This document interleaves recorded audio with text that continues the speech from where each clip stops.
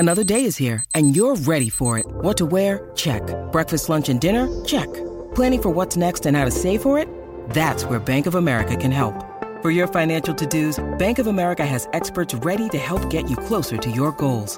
Get started at one of our local financial centers or 24/7 in our mobile banking app. Find a location near you at bankofamerica.com/talktous. What would you like the power to do? Mobile banking requires downloading the app and is only available for select devices. Message and data rates may apply. Bank of America N.A., member FDIC. When we set up the company, we kind of joked, we're like, well, maybe one day we'll be big enough where two people might find out that they're relatives. It was unknown, how many people were actually going to get connected through 23andMe. And now I would say I get a story almost every day. Hello and welcome to the Barron Streetwise podcast. I'm Jack Howe, and the voice you just heard, that's Anne Wojcicki, co-founder and CEO of 23andMe. It's in the genealogy business and the genomics business and increasingly the healthcare business. We'll hear more about Anne's ambitions in a moment and about why she chose to go public through a merger with a special purpose acquisition company, or SPAC. The SPAC market in general has gone from a frenzy to a slump. Coming up, we'll hear from a prominent SPAC bull and bear about what comes next.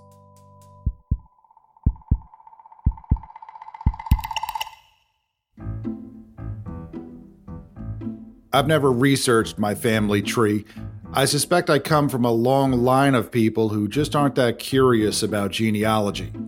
I would like someone to answer for why my last name is spelled H-O-U-G-H but pronounced Howe.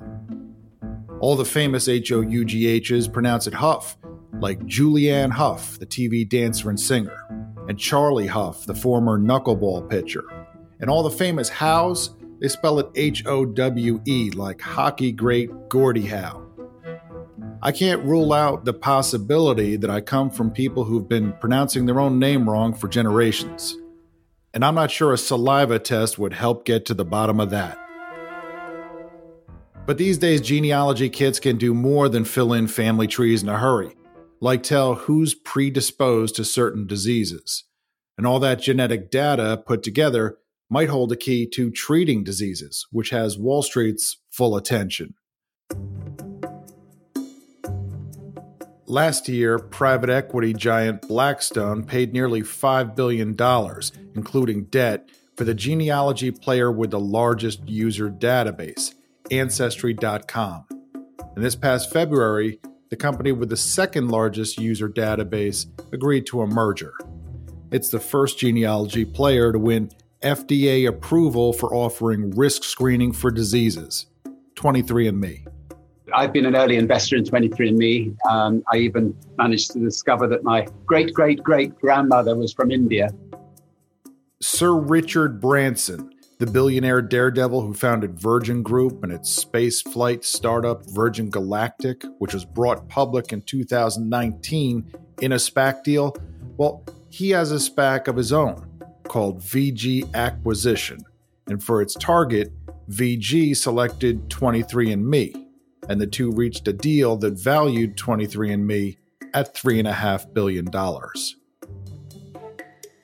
SPACs, of course, are special purpose acquisition companies, sometimes called blank check companies, and we've talked about them before. They raise money through initial public offerings, often at $10 a share, with the promise that the proceeds will be used to buy a promising target company to be named later. What's notable about the 23andMe deal is that the announcement came just before the peak of a massive run-up in SPAC launches and share price gains. 2 weeks after the 23andMe announcement, a professor named Ivana Naumovska wrote an article in Harvard Business Review arguing the SPAC bubble was about to burst. It was titled, "The SPAC Bubble is About to Burst." And pretty much right away, SPAC prices started tumbling. There's an exchange-traded fund called Defiance Next Gen SPAC-derived ETF, ticker SPAK, which holds shares of companies that went public through SPAC deals, like Virgin Galactic and DraftKings, the online betting company. The ETF went from $34 when the article was published to about $22 at one point last month, before rebounding a bit to a recent $25. We'll hear more from Ivana, the article author, in a moment. First, let's get the perspective of a company caught up in the SPAC volatility. Everyone should have their genetic information. It's like looking in a mirror. In the early days, people bought 23andMe because it was new and it was interesting and people were curious just about genetics. And I think more and more, especially as people are used to this personalized world in, shopping and in TV, your health absolutely should be personalized. That's Anne Wojcicki, the co-founder of 23andMe. Her father, Stanley, was the chairman of the physics department at Stanford University. So Anne and her sisters grew up on campus. One sister, Susan, became the CEO of YouTube, and another, Janet, became a Fulbright scholar, an epidemiologist, and anthropologist. Want to raise Wojcickis of your own? Anne's mother, Esther, an accomplished teacher, wrote a book on the subject. It's called How to Raise Successful People. Not a bad title. I'm working on a parenting book called Get That Out of Your Nose and Wash Your Hands. Anyhow, Anne began her career as a healthcare investment analyst and co-founded 23andMe in 2006. The name 23andMe comes from the 23 pairs of chromosomes found in human cells. And as the name and Anne's background suggests, whereas Ancestry.com is a genealogy company with potential to expand into healthcare, 23andMe was started as a healthcare company with a genealogy hook. Here's Anne. 23andMe really started out with this premise that you have a secret code within you. Your genetic code is only 4 base pairs, and you're connected to all of life. There's this opportunity to understand the code. And Ancestry is a huge application. Same as health. Health is a huge application. Anne says one thing that's different from when she started is the sheer number of people discovering surprising connections in their family trees. Another change is the level of detail available on where people come from. Anne says it's like satellite photos. The information used to be foggy and grainy, and now it's highly detailed. A third change has to do with something called polygenic risk scores. Here's Anne. Looking at all common disease and being able to look at hundreds or thousands of genetic mutations that add up into a score. And that is really a huge transformation for the entire field because you're going to be able to look at every single condition out there, whether it's heart disease or arthritis or macular degeneration, and put people on a scale as to where are you relative to risk of everyone else out there. 23andMe can test for predisposition to things like type 2 diabetes and celiac disease, and for mutation linked to risk of breast cancer, and for carrier status for diseases like cystic fibrosis and sickle cell anemia. We've had Regeneron CEO on this podcast. The company uses genetic information to make drugs. I've toured its genetic research center, and it's impressive, but 23andMe says it has around 10 times as many genotyped individuals in its database, 11 million of them, 8.5 million of whom have given permission for their information to be used in drug research. Why do so many customers give permission? Here's Anne. We all get sick, and we all have a friend or a family or a colleague who has had an awful health story. And we all participate in these walks and fundraisers, and we can relate. Like we try to help each other on this. And what I find that what we're trying to do here is really tell people that we are actually all going to benefit if we all participate in research. Of course, 23andMe stands to benefit too. Regeneron is a $53 billion company. If 23andMe can put its genetic information to fuller use in drug discovery, maybe it can be worth a lot more too. To that end, the company has a joint venture with GlaxoSmithKline, the British drug maker, to develop treatments for cancer, metabolic disorders, and immune system and neural diseases. There's one program in early clinical trials and others in preclinical research. If these programs come to market, 23andMe gets a revenue split. And that gets to why Ann felt now is the right time to go public, and this particular SPAC is the right path.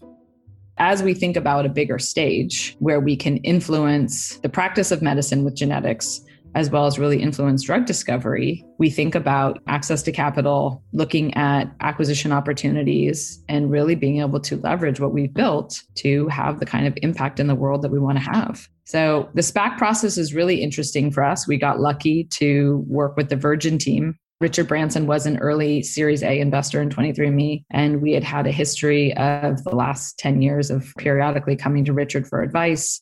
And they also really know healthcare. One of the defining features of the SPAC process is that it gives companies much more leeway to talk up their prospects, to boast and forecast, in other words. VG Acquisition has a slide deck with bar charts showing 23andMe selling 1.5 million DNA kits this year and then growing that to 2.5 million by 2024. By then, it predicts it will double its number of therapeutic targets. Drugs under research, in other words. Maybe the boldest prediction is that 23andMe will attract nearly 3 million subscribers by 2024. Customers can pay $99 for an Ancestry and Traits kit, or $199 for a kit that adds health information. But there's also a new service for $169 up front plus $29 a year, which provides ongoing reports tailored to each customer's health. Wall Street loves ongoing subscription revenue, so if 23andMe's predictions are right, its investors could profit. But let's remember that much of this is theoretical, and that things might not work out like the slide deck says. One of the features of SPACs is that investors can ask for their $10 a share back before the merger closes. That gives them some downside protection early on. If investors view the transaction as promising, shares can rise above that $10 floor. VG Acquisition, ticker VGAC, it shot up to $15 right after the 23andMe deal was announced. Now that the SPAC market seems to have cooled, it was recently trading at a penny or two under $10. I asked Ann, does the volatility bother you? She says no. I really think about 23andMe in the long term. There's a huge world. Everyone out there, majority of people, understand that genetics is going to be part of their life and part of their healthcare. And so do I worry about the short-term volatility? Absolutely not. I know our place in history, and I know the types of things that we can do. Ann got cut off there. She was saying, I know the types of things we can do. But what happened was, as Ann was saying that, Charlie, her beagle puppy, pulled down the ring light that Ann uses for video conferencing. And Charlie got scared from the noise and yelped. But don't worry, Charlie's fine.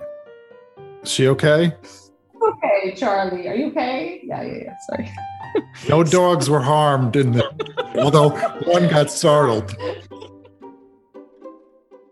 23andMe seems happy with its SPAC deal, but what about all the other SPACs out there? It's time to hear from our bull and bear, right after some brief but scintillating stage setting.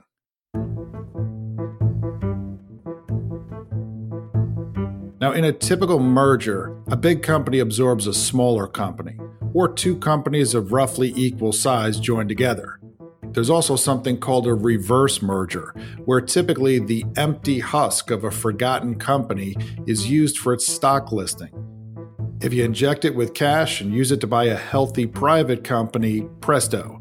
The private company is now publicly traded without going through the cumbersome process of issuing shares to the public itself. A SPAC is similar, only the shell company is set up from the start with the goal of doing a deal, and the management is already in place. SPACs have been around for decades, with a dozen or fewer deals most years, including some high-profile companies like Burger King in 2012 and Hostess in 2016. The number of deals multiplied as markets turned frothy and meme trading took hold, particularly in 2020 and early 2021. Celebrities got involved in sponsoring SPACs, including basketball big man Shaquille O'Neal. When it's time to make a move, we make a move. When it's time to sit and just try to wait things out, we sit and wait things out. But again, I just try to make investment on things that are just, make people happy. One result of all this is that there are hundreds of SPACs that have raised money from the public and now must do deals or else give the money back, typically if they can't get a deal done within 2 years. SPAC sponsors can pay millions of dollars to launch SPACs, and their incentive is that when SPACs buy target companies, the sponsors are often rewarded with deeply discounted stock. They can make many times their money, but if the deals don't get done, they have to eat their upfront costs. So in other words, there are hundreds of highly motivated, cash-filled companies shopping for targets now, at a time when targets are nervous about the trading volatility they've seen in SPACs, which raises the question of whether SPACs are about to go on an overpaying spree and why investors would want to buy shares of SPACs now. All these headlines that we read, including myself, if we don't look at the actual facts, one would feel a significant amount of alarm and panic that something is fundamentally wrong. But if you look at the prices, if you buy all SPAC deals at IPO, $10 a share, and you held them through to now, you'd be at $13 on average across the entire cohort if you could afford to buy everything. That's Rajiv Shukla, CEO of Constellation Alpha Holdings, who has done 2 SPAC deals and is eyeing a third. Rajiv was the global head of mergers and acquisitions for the R&D division of Pfizer, so he focuses on healthcare deals. His first SPAC bought a company called DermTech, ticker DMTK, which does skin cancer diagnostics based on genomics, and which Rajiv calls the best performing healthcare SPAC deal of all time. His second SPAC is in the process of buying a company called Humacyte, which Rajiv says can make human organs in a factory, not in a lab. He says it can make blood vessels and a pancreas and a functioning lung. Here's Rajiv on the pancreas. What Humacyte has done is they've created a product that can be delivered through a outpatient procedure, meaning you don't have to go under. It's like going to the dentist or the optometrist. You get a local anesthetic and they implant the pancreas. And now, over time, your diabetes goes away. I should add that this is a development program for a pancreas and that not all development programs work out. I should also note that if you asked me to point to my own pancreas, I'd need 3 tries and a margin of error of a liver and a half. In other words, I haven't reviewed Humacyte's technology, and please don't tell people that Jack from Barron's says you can get a new pancreas during your next teeth cleaning.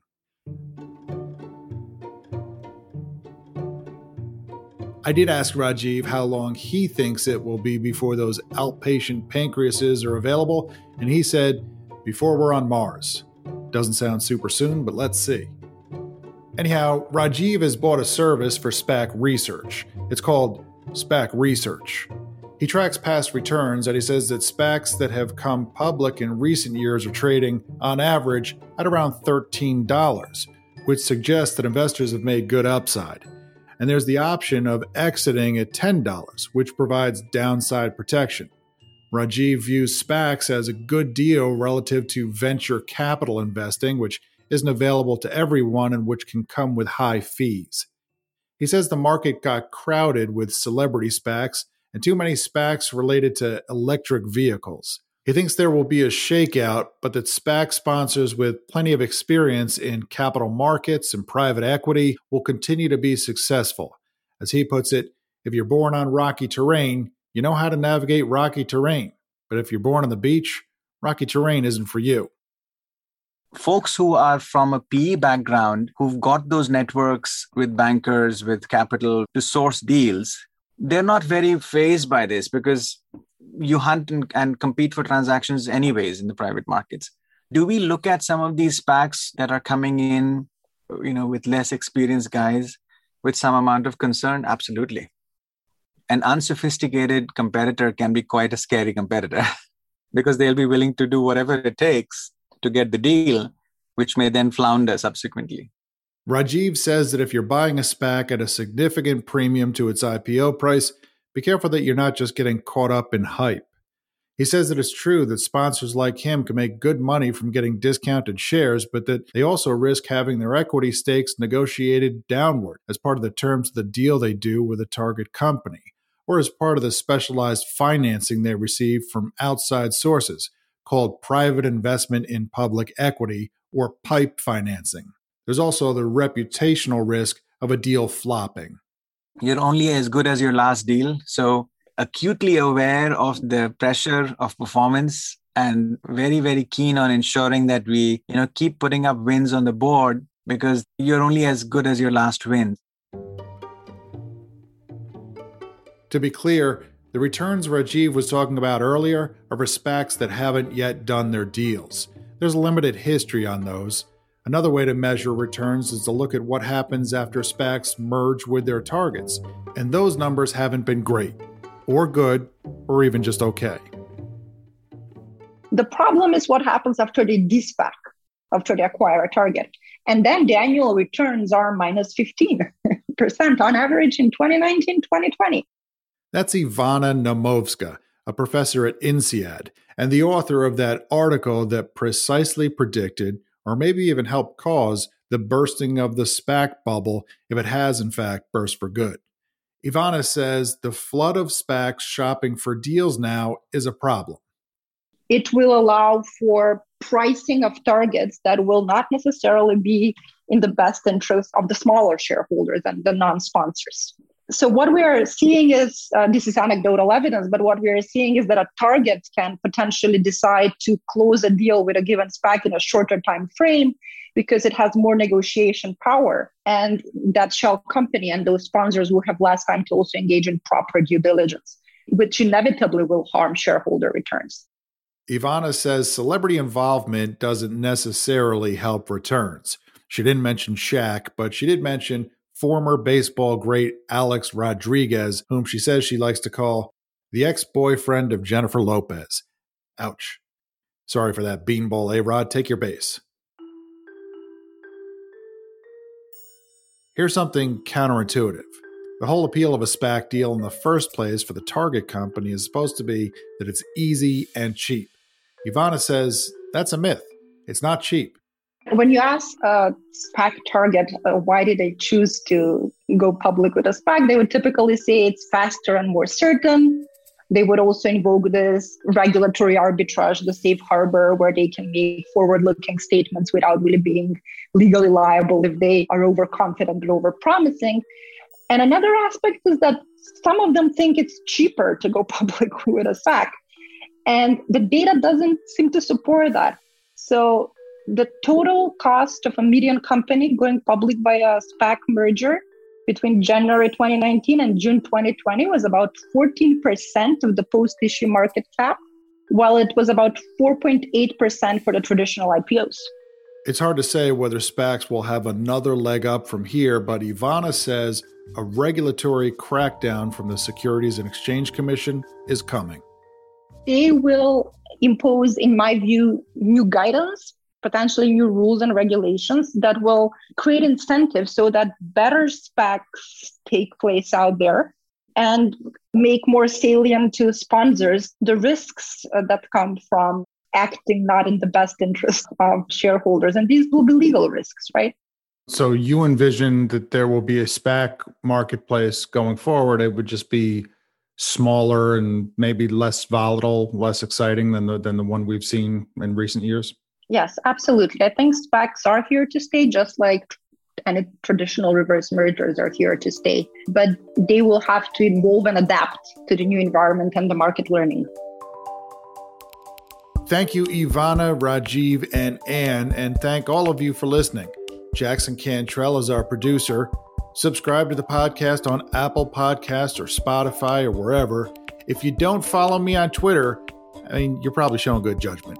See you next week. I feel like if I had a catchphrase here, I could really punctuate it.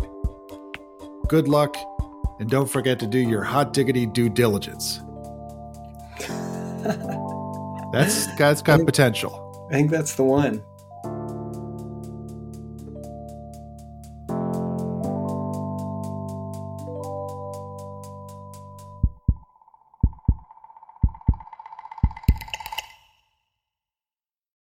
This message comes from Viking, committed to exploring the world in comfort.